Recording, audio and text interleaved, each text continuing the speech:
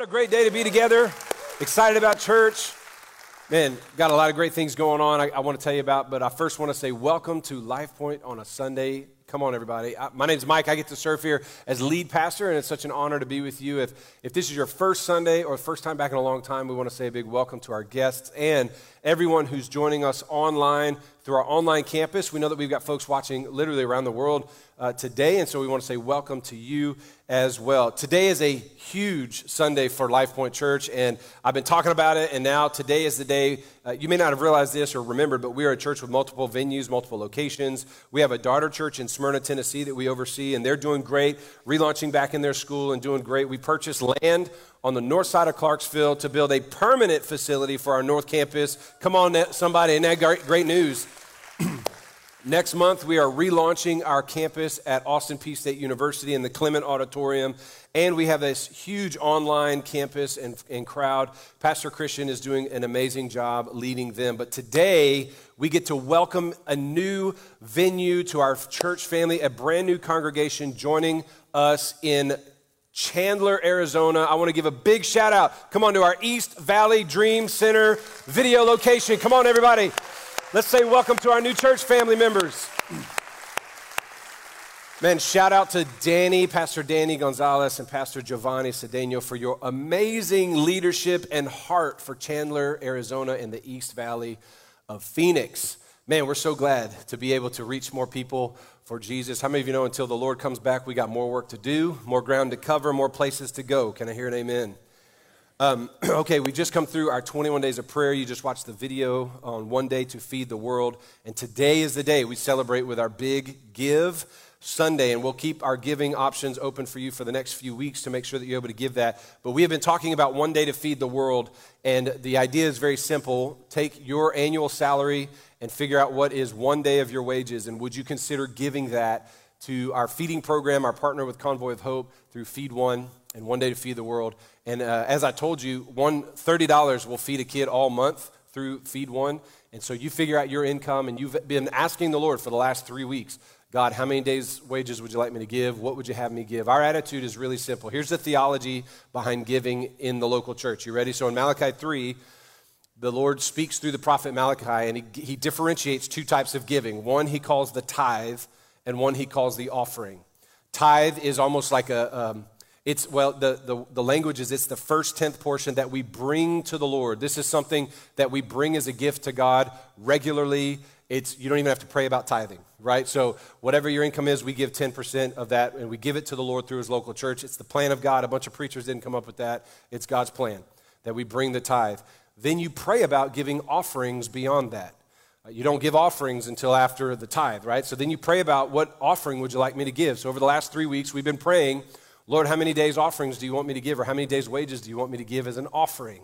So in addition to our regular tithing, we're bringing an offering today, and you can do it through our app. You can do it through our website, lifepointchurch.tv/give. You can give it through the mail, drop a bag of quarters off at the office. I don't care how you do it. It's really up to you.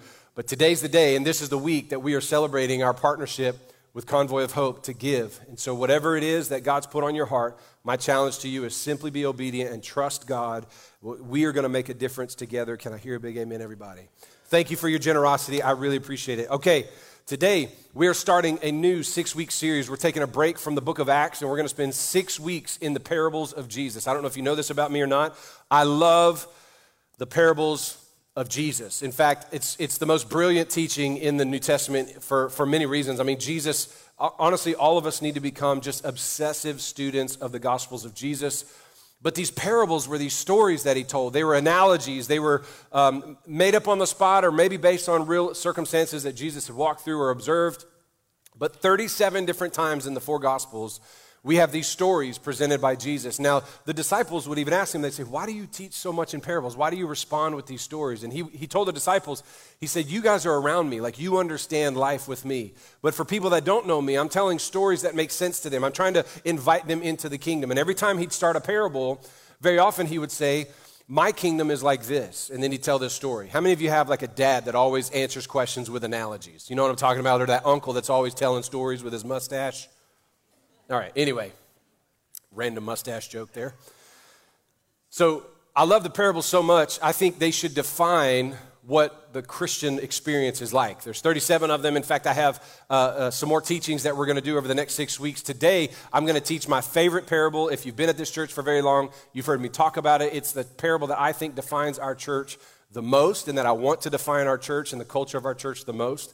But we're going to spend the next 5 weeks going through some other parables that we've never taught on here at Life Point. And we're going to be going through these as small group curriculum as well. So we're asking everyone in our church, starting this week, to host a small group. And we've been talking about this for weeks. It's just you and somebody else, you and 5 people, you and your family, you and your neighbors. We will give you everything you need to host a small group. You don't have to be a theologian. You don't have to be a Bible college grad. You don't even have to have gone here very long. Just get on our website and click the button.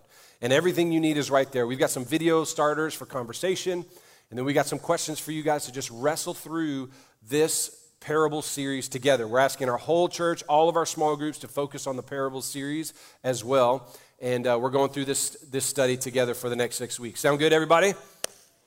Okay, 3 people. Thank you. The rest of you just check out. Go home. I don't care what you do. I like the parable so much, I wrote a book about them. And this book came out this year, and we've given away copies to our church family for really since March. And I've got another couple of copies to give away. But if you'd like to get one, we have some in our bookstore at our Rossview campus, and they're yours to take. Please just take one. If you'd like to buy it and help me put my kids through college, you can get on Amazon and get one there as well, or ship it to friends, family, enemies, whatever you want to do. But hey, today I want to give away 2 copies. Anybody got a birthday this week that has not read my book? Doesn't own a copy? She got a right there in the white. I see your hand. Would you help me get this back there to her? He was pointing at her. Okay, yeah, one of y'all fight it out. Anybody over here have an aunt with a birthday this year? Anybody over here got it? There we go, my man. Catch, don't let it hit anybody. Oh, okay, good. Whew. Nothing like throwing objects with sharp corners in a big crowd. Here's my pocket knife, ready? All right. Well, hey, jump with me to Luke chapter 15, my favorite parable of Jesus. And many of you have heard me preach this before. In fact, I was so honored. Pastor Anthony Daly at Mosaic Church in Clarksville on the north side of town invited me to preach this parable to his church just a few months ago, and I feel like it's still just in my bones. If you've been around here, you know that we've taught on this parable before. We reference it a lot. By the way, all of you can host a small group. If you need help with that, tonight at 5 o'clock, we have training at our Rossview location. For the next 3 weeks, we'll be offering small group host training as well. So Jesus teaches all these parables, and they're an introduction to a way into his kingdom. What does it mean to belong to Christ, to belong to the body of Christ, to belong to the kingdom of God? And never before in the Bible do we see God's people talking about the kingdom of God. You don't have the prophets talking this way, but Jesus comes along, and he starts revealing this good news. Matthew 4 says, he went everywhere proclaiming the good news of the kingdom of God. And the basic gist of the kingdom of God, it's where God is king and we're not. We're all his subjects. Can I hear an amen, everybody? So the kingdom of God is king and we're not. Anybody else struggle with that besides my wife? Anyway, so that's not really true. Okay, today I want to jump right into the parable that I think is the most excited to preach and will reveal the heart of what it's like to belong to the kingdom of God and what I want for us as a church. And listen, whether you're in Phoenix, whether you're in Smyrna, whether you're online around the world, wherever you are, I believe this parable should impact all of the body of Christ, no matter what. Can I hear a big amen, everybody? So we have said some things that come out of this parable. One of the things we say a lot is anyone is welcome at Life Point Church. Can I hear a big, thunderous amen to that statement? Anybody's welcome at Life Point Church. Now, here's the caveat to that. Anyone is welcome to have Jesus change their lives. Here's what we don't mean by that. Anyone's welcome to come in and change us and change the gospel and change, Orthodox Christianity. No. All of us are welcome. Doesn't matter how you live, how you've been living, who you dating, what you stole, it doesn't matter. Anyone's welcome to let Jesus transform them. And we believe as a church that we are all about changed lives, right? And so we believe that God is changing lives. And that's why we teach the Bible the way we do. That's why we worship the way we do. That's why we do services the way we do, because we think God uses the church to change people. But you're not welcome to come here and just stay like you are. Like, that's boring for any place. That's like going to a skating rink and not putting on skates. That's like going to Chick-fil-A with a Burger King burger. It just doesn't make any sense. So anybody's welcome to come to Life Point Church and have their lives transformed by Jesus. And that comes out of this parable. That language comes from the parable. And the one that we're going to start with today, this whole series, is my favorite, the parable of the two sons. Many of you have heard it called the parable of the prodigal son, but Jesus never called it that. Bible editors called it that. But Jesus said there's a man with two sons. And so that's what we're going to call it today, the parable of the two sons. And much of the culture of our church has been shaped by this parable. It's one that I'm very passionate about. You're going to hear me get worked up. You're going to see me sweat a little bit, spit out my mouth. Come on, somebody, it's going to be awesome. So let's get the context of this parable. Now in Luke's gospel, chapters 9 through 19, Jesus is traveling up to Jerusalem. He's on his way up to be crucified. This is called this travel narrative. These 11 chapters is some stories that are only in this part of the Bible, like the parable of the prodigal son, like some of the interactions that he has with people on the road, right? And so he's traveling. He's got this group of disciples with him, and then literally hundreds and even thousands of people are following him, and they're tagging along with him from cities along the way up to Jerusalem. And also come along the religious groups that are tracking him, and they're kind of investigating this Jesus cult and this following of people who are listening to this man. And how many of you know the religious group didn't always love him? Okay, they never loved him. And they're tracking, and they start complaining along the way. So here's what happens. This is the context for us that gives us the parable of the two sons. Watch this. In Luke chapter 15, starting in verse 1 and 2. Now the tax collectors and sinners were all drawing near to Jesus to hear him.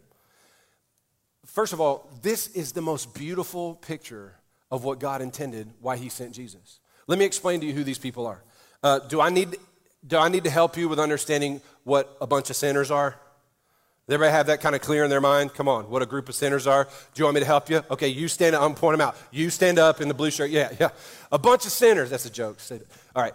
So we know what it means to be a group of sinners, right? Pick your sin. We've got our list in our head, whatever.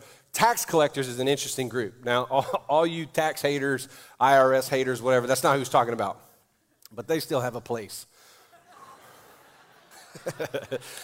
Every April. Tax collectors, now let me just paint the picture of the context here. We're in first century Israel. Jerusalem is the capital. And in the last few hundred years, Israel has been taken over, dominated by, and occupied by Rome. The Roman Empire is taken off. And Rome has taken over all of the Mediterranean. They're taking over the northern part of Africa. They are the dominant force in the world. The Roman Empire is strong. Caesar is God. Anyone who says that they're God is to be crucified, is to be killed, right? Crucifixion is a Roman torture method and death method, right? So Rome rules everything. Well, when Rome takes over Jerusalem, takes over Israel, Rome needs employees in Jerusalem. So what they did is, you got to remember, thousands of years of Israelites, Jewish people who had been following the Torah, had been following the prophets. Now they're being occupied by this pagan, godless, not monotheistic, but pantheistic religious deity, and the Caesar himself thinks he's God. And Rome hires these local Jewish people to say, hey, I need you to come on my staff, and you're going to take taxes from other Jews to help us pay for roads and armies and weapons and temples to pagan gods. You're going to build my palaces throughout the Roman Empire. So can you imagine growing up in Jewish families, and you get hired out by the Roman occupiers? Now, Jewish people understood generosity. They were tithers. They tithed to the temple. They took care of one another through the house of God, through the temple. That was the original plan of God. But now, all of a sudden, these Jewish tax people are now extorting from their own family members to pay the bills of these pagan Roman occupiers. Does anybody else think that is a group that we are not going to be too friendly with? If you notice in the Gospels, tax collectors and sinners are often listed together. Tax collectors would have been seen as sellouts, as God haters, as God's people haters, and the tax collectors were getting pretty wealthy by extorting taxes from their own mamas, grandmamas, their own temple leaders, the leaders of the synagogues, the priests and the rabbis, and they're forcing taxes out to give to these pagan occupiers. So that's why Jesus names the tax collectors and the sinners together. And guess who hates them? Everybody, particularly the religious establishment, who said, I won't sell out to Rome. I'm going to be sold out as a Pharisee. I'm going to be committed, which they did sell out to Rome in other ways, but nonetheless. So here's the picture, though. The tax collectors who Israel has rejected, who their family members have rejected, who have been seen as total castaway outsiders to God, they're drawn to this Jesus. And then sinners, we're talking adulterers, fornicators, murderers, liars, thieves, they're drawn to Jesus. And the response of the religious folks you would think would be, this is awesome, God is changing people. But instead, the Pharisees and the scribes grumbled. They murmured, they gossiped, they posted and reposted on Twitter. They complained. Now, the Pharisees are the strictest group of Jewish followers. They're not selling out. They're the ones who lead the temple. They keep Torah. They keep all the festivals. They're the ones who guard Jerusalem, and they feel the most compelled to defend God. And the scribes are the super Pharisees who promoted to the job of, you are so Pharisee-ish, you're such a good Pharisee, that we need you to transcribe the Bible. The original printing press was scribes, rewriting the Old Covenant, rewriting it. That's what they did. Can you imagine that job? Sun up to sundown, just writing the Bible. So these people were of the strictest sect of God's people, and they were the ones recapping all the Bible. They knew the scripture back and forth, and they were the ones not celebrating this Messiah they had been reading about, but grumbling and complaining and castigating sinners and tax collectors. Here's what they said. They grumbled by saying, this man Jesus receives sinners and eats with them. How many of you know there's a distinction between being friends with somebody and having them in your home for a meal, right? It's one thing to meet somebody at Walmart who's a little shady, or that somebody you may not know or be confident with, and being kind there in the produce section. It's another thing to say, why don't you come to my house and eat dinner with me and my children? And what the Pharisees are mad about is this guy has made room for sinners and tax collectors. He's not only kind to them, but he's having them in their home, which in the Jewish tradition was the ultimate sign of acceptance. So they're like, this guy is accepting sinners. By the way, this is it's an inappropriate caveat that a lot of people have. Oh, Jesus hung out with sinners. Like a lot of times I've seen Christians, they have inappropriate friendships, or they have bad influences in their lives, and they'll go, well, Jesus hung out with sinners. The difference is, A, you're not Jesus. B, he always changed them. I mean, sinners were drawn to Jesus. They weren't just following him. They were drawn to him. There was something about Jesus that sinners loved. But there was something about the religious people that sinners weren't drawn to. You ever notice in the Bible, you never see the sinners and tax collectors were drawn to the Pharisees' table. Never, one time. So this is the setting for the story of the two sons. So Jesus, it says, so they're complaining that he's receiving sinners, tax collectors, and he's eating with them. So Jesus told them parables. He didn't defend himself. I think it's so interesting. He didn't go, well, hey, let me explain the theology of why I'm doing what I'm doing. He didn't go, who do you think you are to tell me who to have dinner with? He didn't defend himself at all. He simply told some stories. And the first story he tells is about a man who had 100 sheep, and one of them got away. And he put the 99 in safety and went chasing the one that got away. What he didn't do is go, I got 99 more, and that one's pregnant, so I'm about to get a couple more. I'll be back over 100 in no time. We'll just let that one wander off till the wolves and die. And really, the sheep walked off on its own, so forget that sheep. The story was a good shepherd leaves the 99 in comfort and security and goes after the one. And then he tells another story about a woman who had 10 coins. Any coin collectors in the house? No, okay. She had 10 coins, and she lost one. And instead of saying, well, I have 9 more, or, I'm going to the coin shop, I don't know where you get these coins. Instead of dismissing the lost one, it says she flipped her house upside down and turned everything over to go find the one coin that was missing. And then when she found the coin, she called all of her neighbors and said, hey, guess what? I found my coin, and I'm throwing a huge party for it. Could you imagine being invited to I found a coin party? Hey, what are we celebrating this week? Found a nickel. Not it's crazy, but it was such a big deal for her to find what was missing. She threw a party for it. These are the stories Jesus is telling to these religious people who are mad that lost people are coming to hang out with him, and sinners are coming and having meals with him. I mean, a meal is a bit of a party, right? It's a celebration. So he's telling these stories, and then he comes to the big story. It's what I call, it's the big point, the one that really needs to impact us the most, and it's the story of the two sons. And he goes on, he says this. I'm just going to read it all to you. In verse 11, now there was a man, third story, there was a man who had 2 sons, and the younger of them said to his father, Father, give me the share of property that's coming to me. So, number one, let me just explain this. whenever you own land in the first century, and the custom has always been this way, and it's still this way in other parts of the world, but if you own land or property and you die, you divide it between your kids, right? Now, in our context, we divide it equally amongst all of our children, typically, if you have anything. But here, they didn't. If you had 2 sons, you divide it into 3 parts, and you give the older son 2 parts and the younger son the 1 remaining.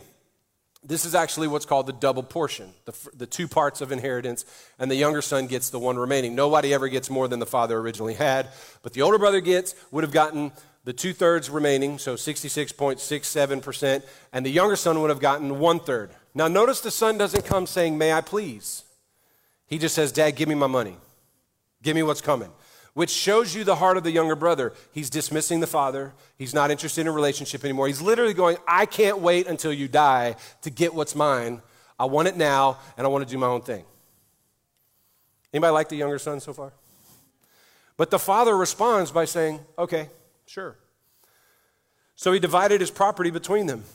And he gives the money and the 1/3 to the son. And then it says, verse 13, not many days later, the younger son gathered all that he had, and he took a journey to a far country. Now, this is a story Jesus is telling, and you got to understand what he's doing. He's painting a picture. This boy's demanding his own stuff. He's demanding his own way. He's going to leave the father. He's going to leave the farm. He's going to leave the town. He's even going to leave the country. This is distance.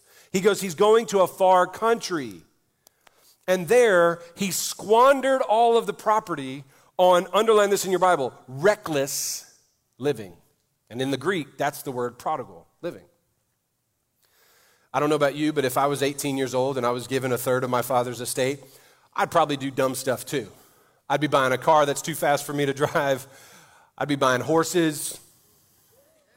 I'd be traveling. I'd go to Dubai just to zip line into the ocean off a building. I'd just be doing dumb stuff. Any youngsters get money and do dumb stuff? Liars. All right. So he squandered his money on reckless living. This guy went to the beach. He did all kinds of dumb stuff. And then look what it says, verse 14. When he had spent everything, no surprise there, a severe famine arose in that country. You got to remember the story. Jesus is saying he left the family, the farm, the city, the country. He's in another country, blew everything, and a severe famine arose. Now, you know the religious people are sitting there going, I knew that was coming. I mean, they knew the story of the Old Testament, 7 years of good, 7 years of famine. They just know the cycles. And a severe famine arose in that country, and he began to be in need. So he went out and got a job. Finally, good. Get you a job, kid. So he went and hired himself out to one of the citizens of that country who sent him into his fields to feed the pigs. Remember, the Pharisees and scribes are listening to this story, and they're going, oh, this just got really nasty.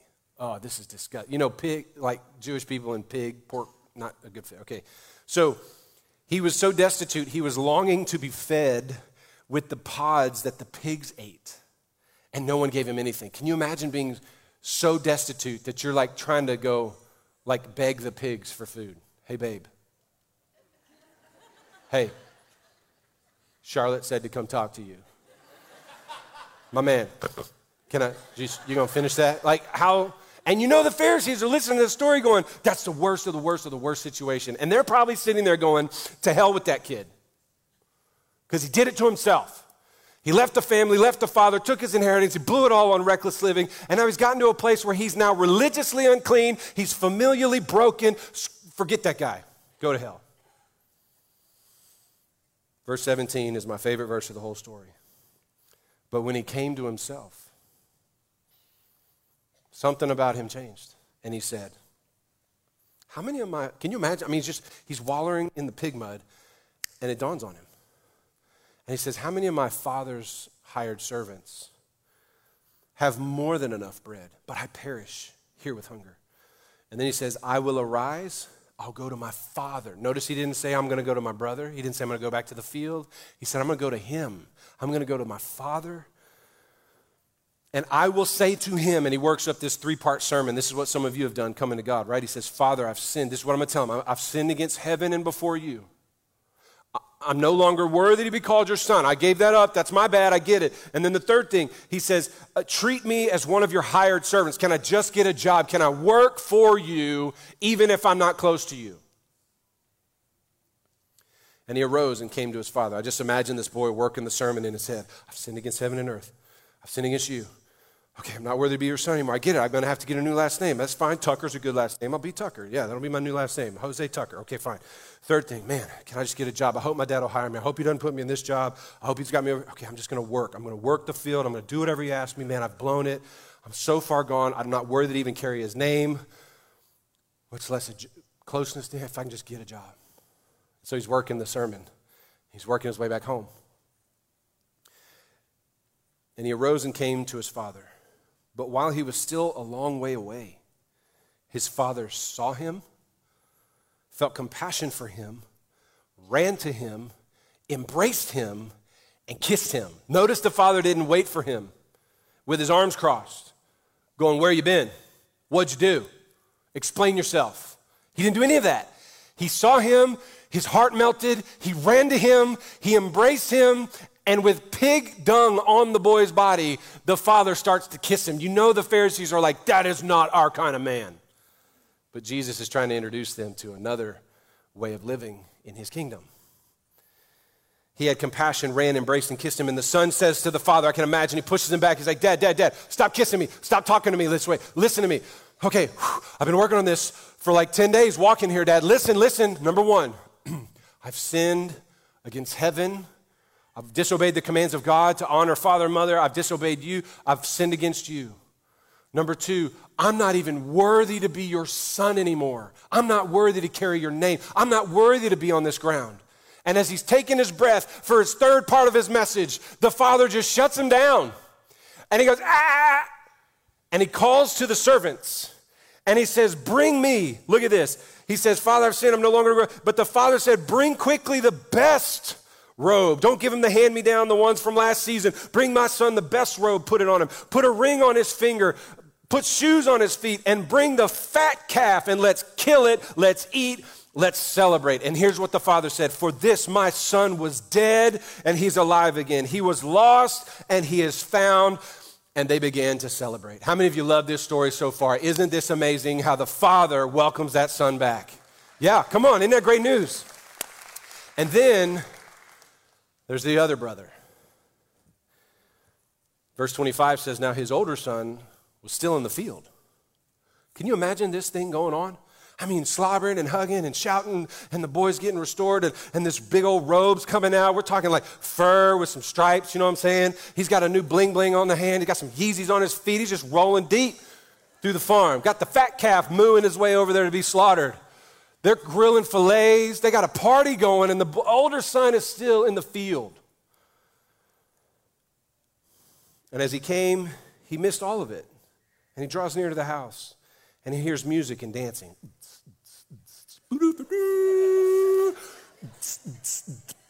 Shofar, come on now, that's pretty good right there. Go to war. All right. And he called one of the servants. He comes up to the party and he hears all this and he calls a servant out. Hey, Betty, come here. What is all this? He doesn't even go to the party. This is how just of a curmudgeon this guy is. If I heard a party on my dad's property, I heard a party I'm going to. Ooh, I'm going to walk up there with my shoulders like Shaq talking about it. Like, I'm going. I'm going. He goes, what is this? What is going on? And the servant comes out, and watch what the servant says.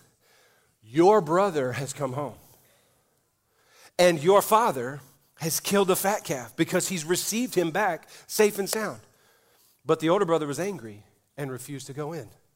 He starts pitching a fit. His father comes out. And he's pleading with the son. And he answered to his father, look, which if your kids start with you with the word look, just bless them in the name of Jesus. Come on, somebody. Grab them on the shoulder and just turn them into the living room. Don't misinterpret me here. I ain't getting on no websites. Look, the boy says to the father, all these years I have served you. Look at him dropping his pedigree. I have served you. I've never disobeyed you, and you never gave me a young goat. Remember his crowd, the Pharisees and scribes. We've stayed faithful to the Torah. We've stayed faithful to the temple. We've never bowed to Rome. All these days I've served you. I've never disobeyed you. You've never given me a goat that I might even have a barbecue with my friends. And then watch this. And then this son of yours comes home. He doesn't even say when my little brother shows back up. It's now he's disowned him. He said, when this son of yours comes home. who has devoured your property with prostitutes. Incidentally, the first time there's an accusation of sin is from the older brother. Jesus didn't say he was sinning. He just said he was living stupid. He was living recklessly. But the older brother accused him of prostitute and sinful living. He said, he devoured your property with prostitutes. He said, and you killed a fat calf for him? And the father says to him, son, which I love that the father still sees that guy as a son too. Son, you are always with me, and everything that I have is yours. It was fitting to celebrate and be glad, for this your brother was dead, but is alive. He was lost and now is found. Man, I love that the father's heart was for both sons, the one who was lost in sin and the one who was lost in religion. I love that he was trying to entreat both groups. I love that he had such a warm reaction to both boys.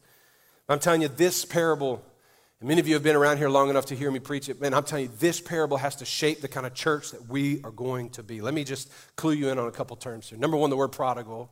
I talked about it already. Many of us have heard for years, prodigal means backslidden, wayward, lost. You got a kid that's missing from the church or whatever. I mean, I go to ministry functions and they'll say, we're going to have time for prayer for prodigals, kids that are missing from the family of faith. And we have this idea that prodigal is a negative word. But go Google the word prodigal. It means lavish, spender. You Google it right now on your smartphone, you'll find the word prodigal means excessive spender, generous. And lavish spender. How many of you want to be prodigal now? Come on, somebody. Give one day of your wages to feed kids, and you'll be prodigal too. Go tell all your friends, my pastor this week encourages us to all be prodigals. It means reckless and lavish spender. It doesn't mean backslidden, wayward, and far from the Father. Can I tell you something?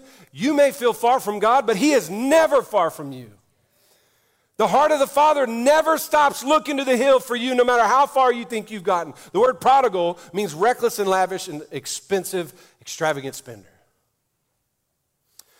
But then we've got these people to understand. We got the younger son. And in the parable, the reason Jesus taught this parable is because he's sitting there with sinners and tax collectors and outsiders from the people of God, and he's making room for them. These would be the shun. It's representing the shun, the outcast, the no longer welcome person to the family of God, to the temple, to the religious setting. Whether by their own doing or circumstances, Jesus is introducing the younger son to represent all of us far from God. In direct response to the criticism of the Pharisees, can I tell you, every one of you know a younger son. Every one of you do life with younger sons all the time. Every one of you have neighbors who are, maybe you got a family member who is, a spouse who is. Our world is full of younger sons right now, and here's what I mean by that. If you just turn on the news, our world is full of people who are trying to do their own thing and live their own way. Look, I'm going to jump ahead here. Guys in the back, help me out on the screen. The passion of the younger brother is to do his own thing, to go his own way, to reject relationship to the Father. That is the world we live in right now. Can I tell you, hey, listen, I'm driving in this morning with my family, my daughters, and I'm praying over the sermon. I always listen to my sermon as I drive in on Sunday mornings. And man, I'm telling you, I hit between exit 11 and exit 8, I felt like the Lord told me to say something. It is going to make some of you really mad. I'm going to tick off some of you right now, okay? Just everybody go, let me have it. Come on, just say it. One of the biggest groups of younger brothers visible right now are those who are taking over the nation of Afghanistan right now. Now, I know I just rattled some people in this room in a military town. Listen to me. The greatest problem with the Taliban is they're lost. They're trying to go their own way, do their own thing, and reject closeness to the Father. I am in no way supporting or advocating what they're doing. It's heinous. I believe in them being knocked down, knocked out, brought to justice, but also brought to Jesus. Name the prodigal in your world, someone who doesn't believe like you, act the way you do. I mean, anybody get around teenagers these days? I'm going to tell you something. I got 4 girls. I hate all teenage boys right now. I hate them all. You're all terrible. I just don't like any of you. Until you become a man and get married and get a job, I won't like you. That's not completely true, but it's mostly true. There's prodigals everywhere. All the stuff we're watching, looting and rioting and burning cities to the ground, going our own way. That's not the heart of the Father. Our world is full of prodigals. And you know what I love about this story? Is that verse 17 says, he came to himself. Something happened. Jesus said in one of the Gospels, he said, no one comes to me unless the Father draws him. There's a spark within the image of God within them that God wants to stir people back to him. And I believe God is going to be stirring people that you might not think belong at the church, that you may not think have a hope for being saved or transformed by the gospel. But I'm telling you, God is pricking their heart. God is doing some things in them. They're going to get to the place of destitution and go, there has to be something more than this. Our world is full of younger sons that need to come back to the Father.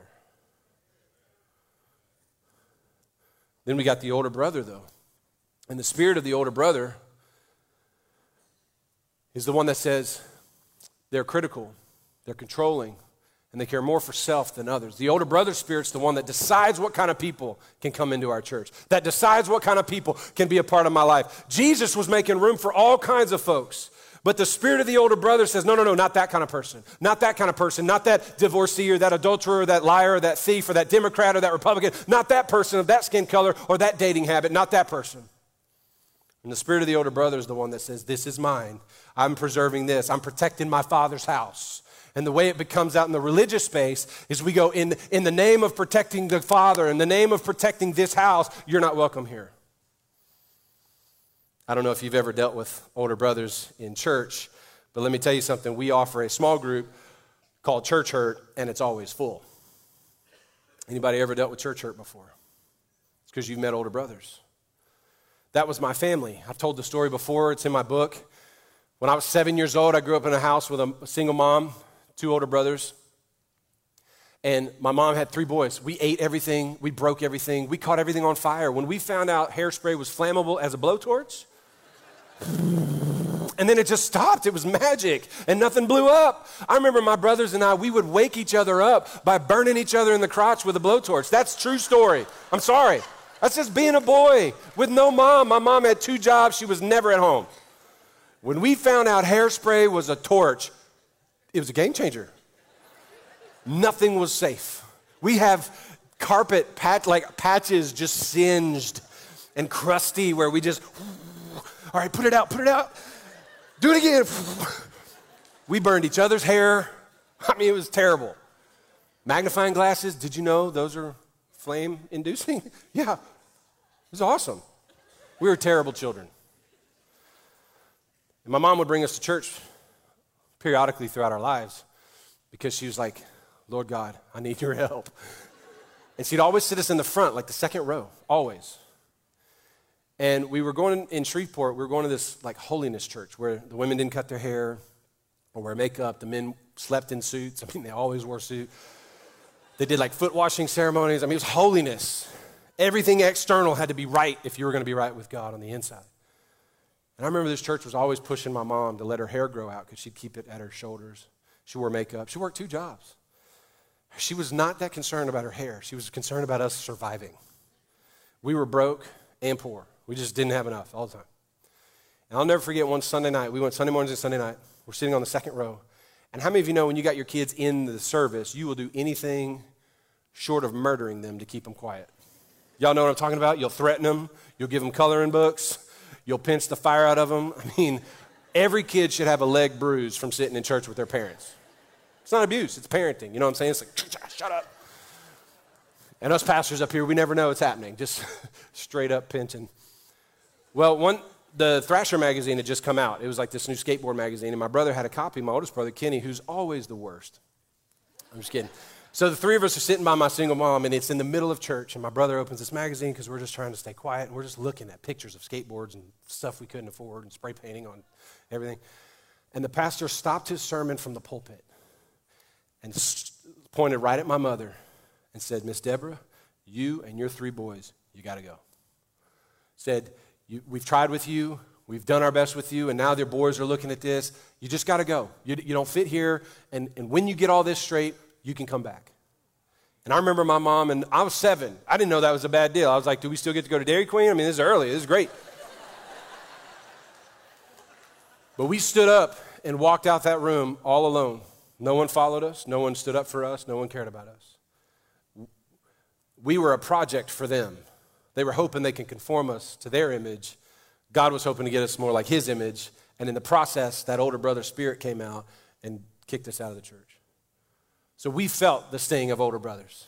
In fact, my family left the church for a very long time because of that. Can I just pause and tell you, hey, if you've ever been wounded by the church or by people in the church who in the name of God trying to preserve and protect the Father's house have hurt you and wounded you, I am terribly sorry.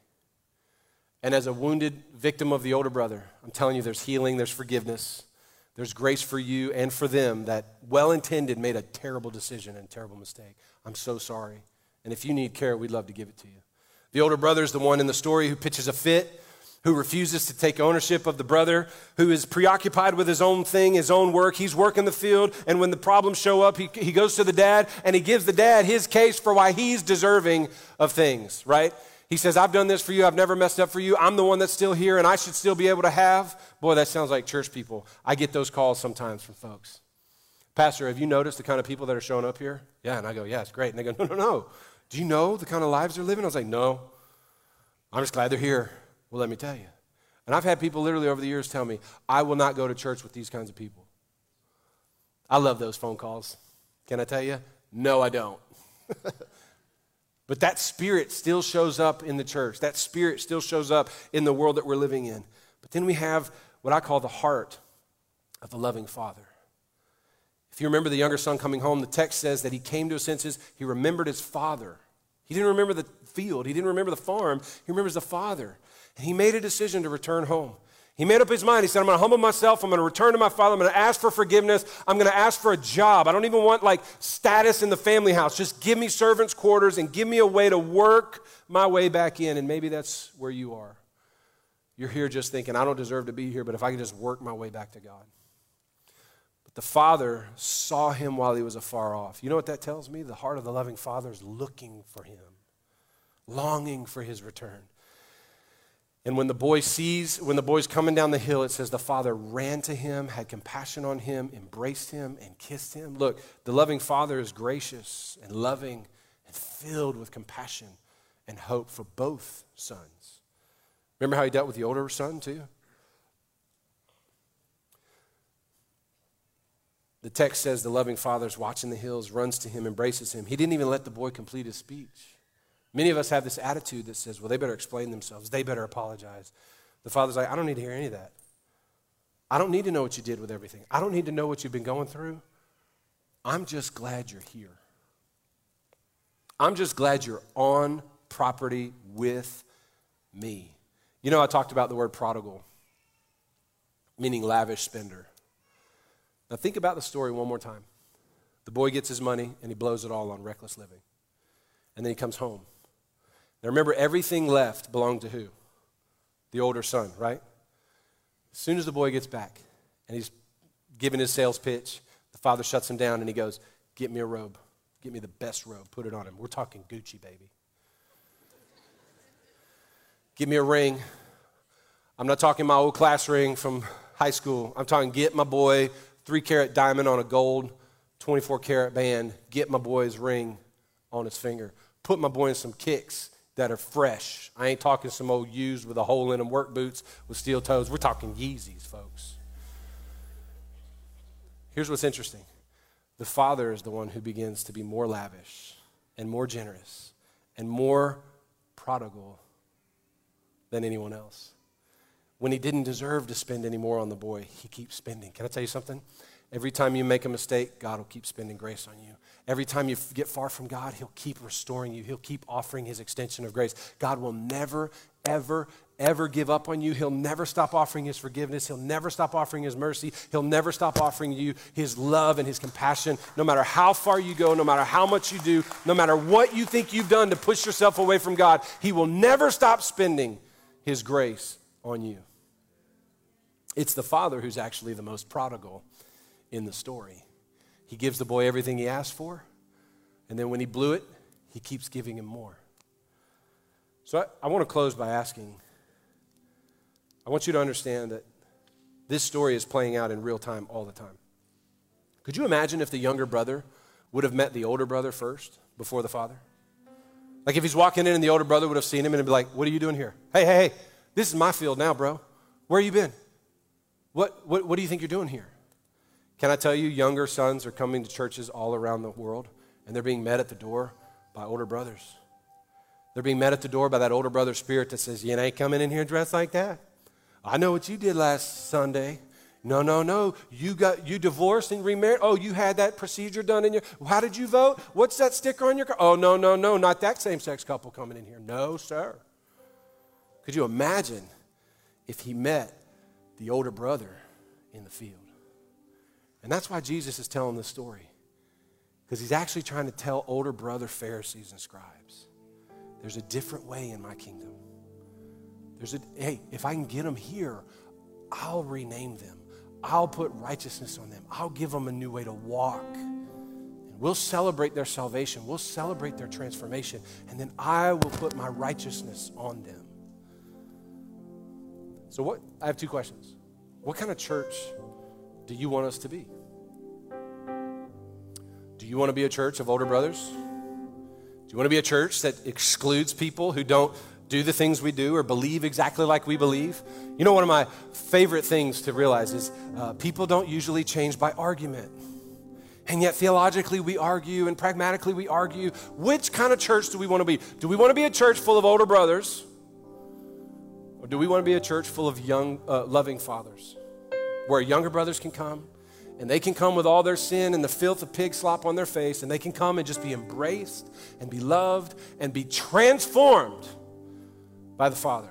Can I tell you something? If you want to be an older brother church, please find another one. That will not be Life Point. And if you want me to be an older brother pastor, I quit. Because I'm not going to do that. But if you want to have a heart of the loving Father, if you want to be a people who act like they matter, and I don't care what you did, I'm just glad you're here, and God's going to change you, and he'll deliver you from that, and he'll break y'all up, and he'll set you free from your adultery, and he'll do all the, if we want to be a church like that, sign me up, say amen, praise God for that. Can I hear an amen, everybody?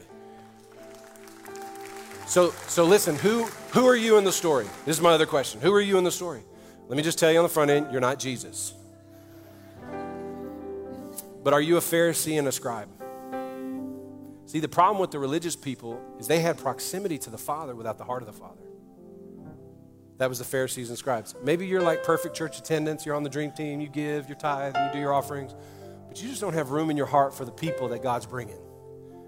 Maybe that's you. Maybe you're the tax collectors and sinners, you're the younger son. And you're here kicking the tires just wondering if this is the kind of church that's going to kick you out too. Maybe you're the crowd and you're just ready for a party.